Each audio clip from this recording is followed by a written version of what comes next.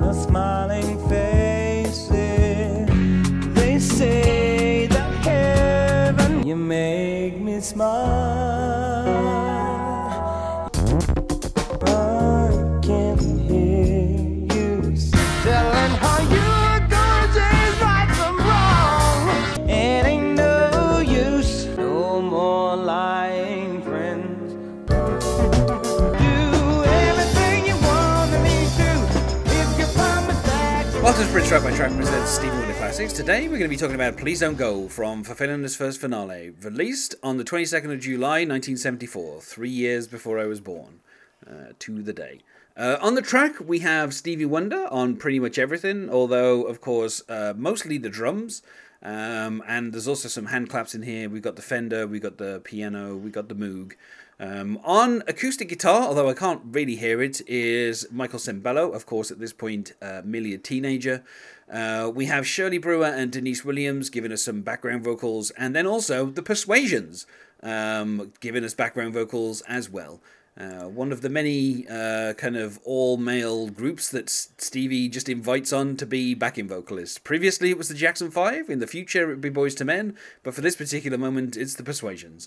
The track is 4 minutes and 7, and joining me to talk about today is Victor Azevedo. Hello, Victor. Hey, Darren. Yeah, so this is the end of Fulfillinda's first finale. You would say it is the first finale of Fulfillinda's first finale, and I mean, I think I would say it's a kind of fairly low-key kind of finish to the album. Like, it's not as big of a finish as kind of some stuff from the previous couple of albums. If you think about, obviously, the previous album finished with He's Mr. Know-It-All. That's kind of quite a kind of big finish to that album. Obviously Talking Book finishes with just kind of the amazing I Believe, When I Fall in Love With Be Forever. Even kind of Music on My Mind finishes with Evil. Again, kind of these are all kind of really big songs. I don't know that you could ever say that that Songs in the Key of Life finishes with anything, because there's like each of those sides are so kind of big in themselves. And also Another Star is such a weird finish to that album. It's like a 9-minute disco song. This is kind of, I would say, the kind out of this run of albums, I'd say this is kind of the most low key kind of finish. I'd even say that Creepin', which is obviously the end of the first side, is a bit more like you would kind of expect as like a kind of final song. But at the same time, I think the sentiment that's in here, of like Please Don't Go, I think is an interesting way to end an album, because it's almost like Stevie is kind of saying to the listener, please don't go. But then he's also, more importantly, saying probably to his then girlfriend, who I think at the time of recording this album was pregnant with their first daughter, who would of course end up featuring on Isn't She Lovely.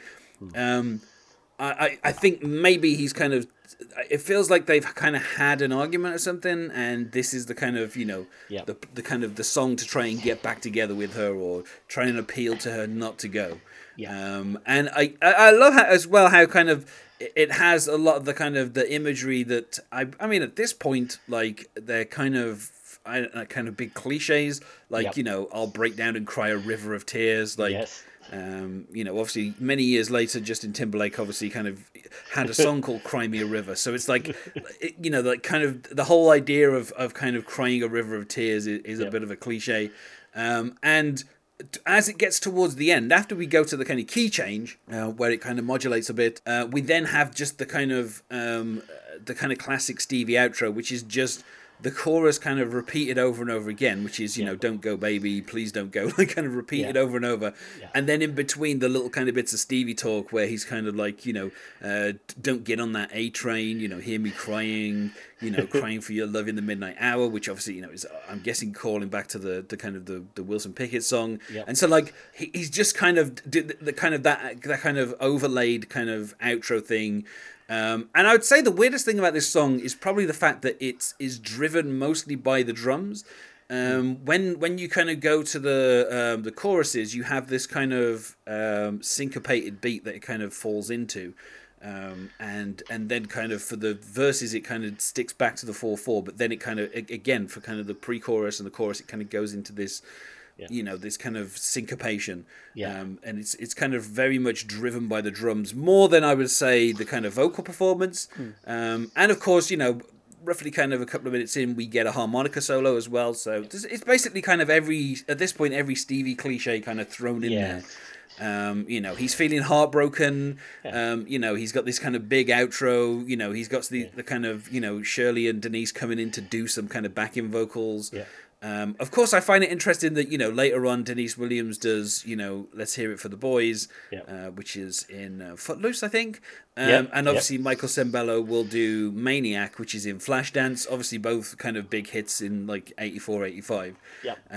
So it's weird that you kind of like almost a decade earlier, you've got people who will be kind of very influential in terms of like, you know, writing hit songs, particularly for films.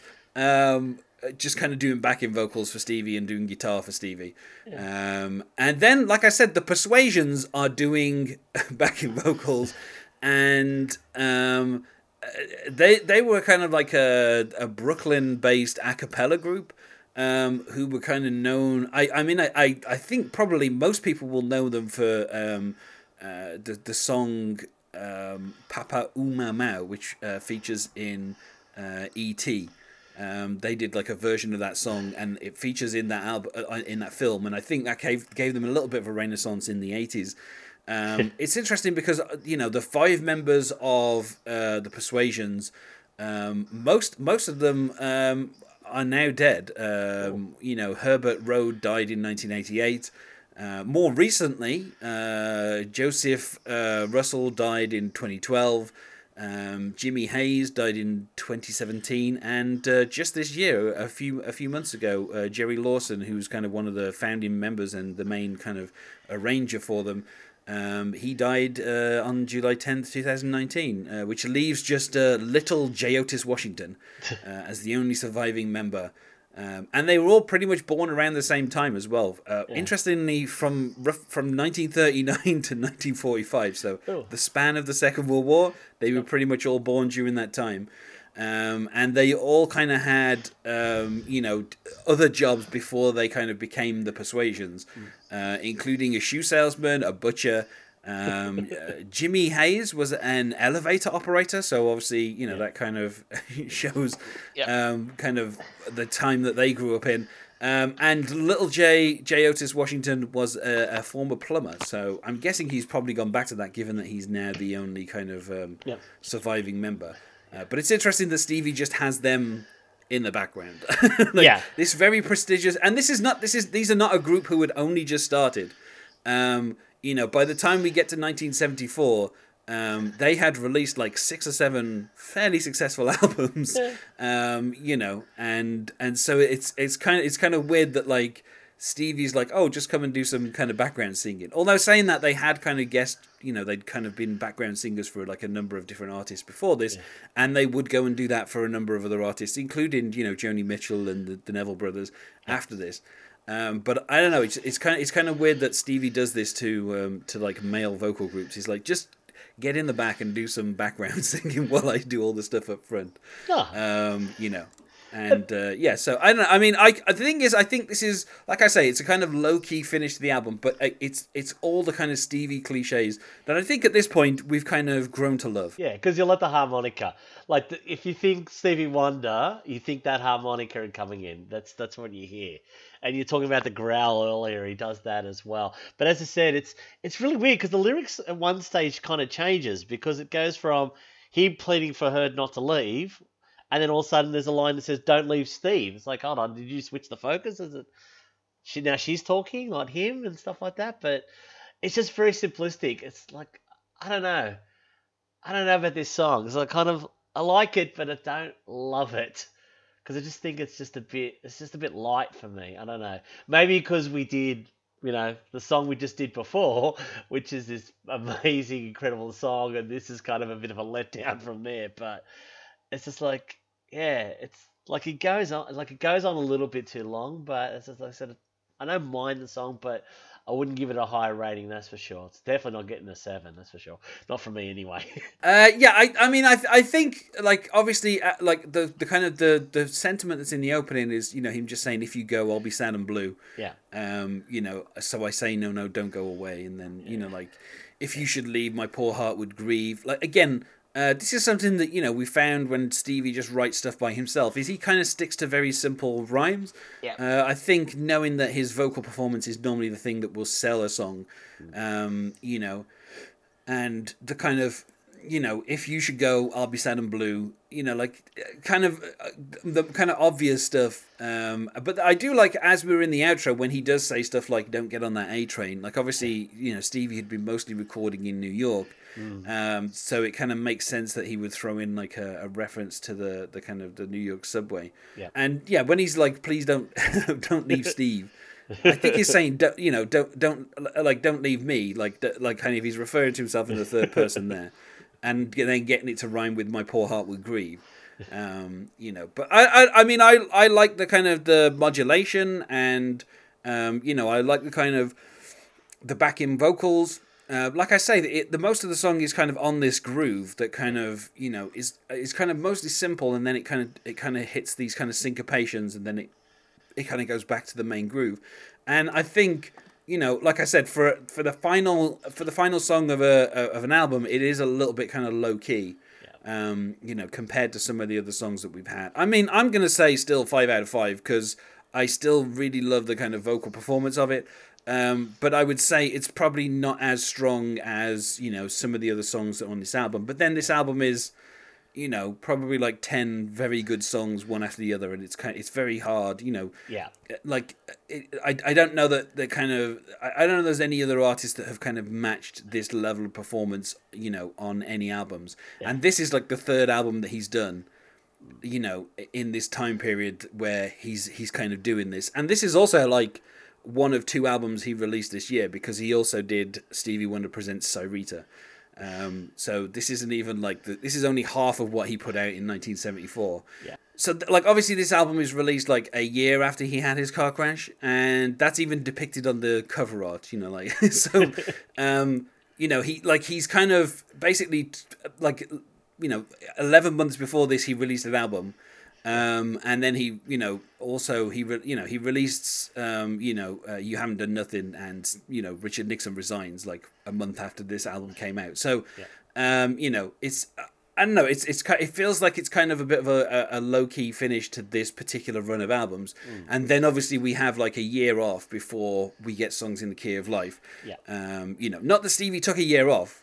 He basically, after this album came out, he ended up touring it for, you know, almost a year. So he didn't like take a year off to record Songs in the Key of Life. He just basically in hotel rooms and various other places kind of came up with songs as he was going, and then put them together and you know, recorded them as he went and turned it into Songs in the Key of Life. So, you know, it's not like he kind of slacked off for a year, but no. You know, as with Prince after 1999, he took a break. Yeah. You know, and again, Prince didn't do nothing in 1983. You know, he spent a lot of time doing other things. Yeah. And Stevie didn't do nothing in 1975. He spent a lot of time doing a lot of stuff. But yeah, so I don't know. This is for me, I think it's a bit of a low key finish to the album, but I'd still say a 5 out of 5. It's still like a really good song, and just I think the drums as well. Like, and let's put it like this: that's not somebody else playing drums. That's Stevie Wonder playing drums and playing that kind of very tight groove and doing the kind of syncopation and everything, and then on top of that, singing everything over the top. So you know. Yeah, him being a drummer just freaks me out. I don't know why.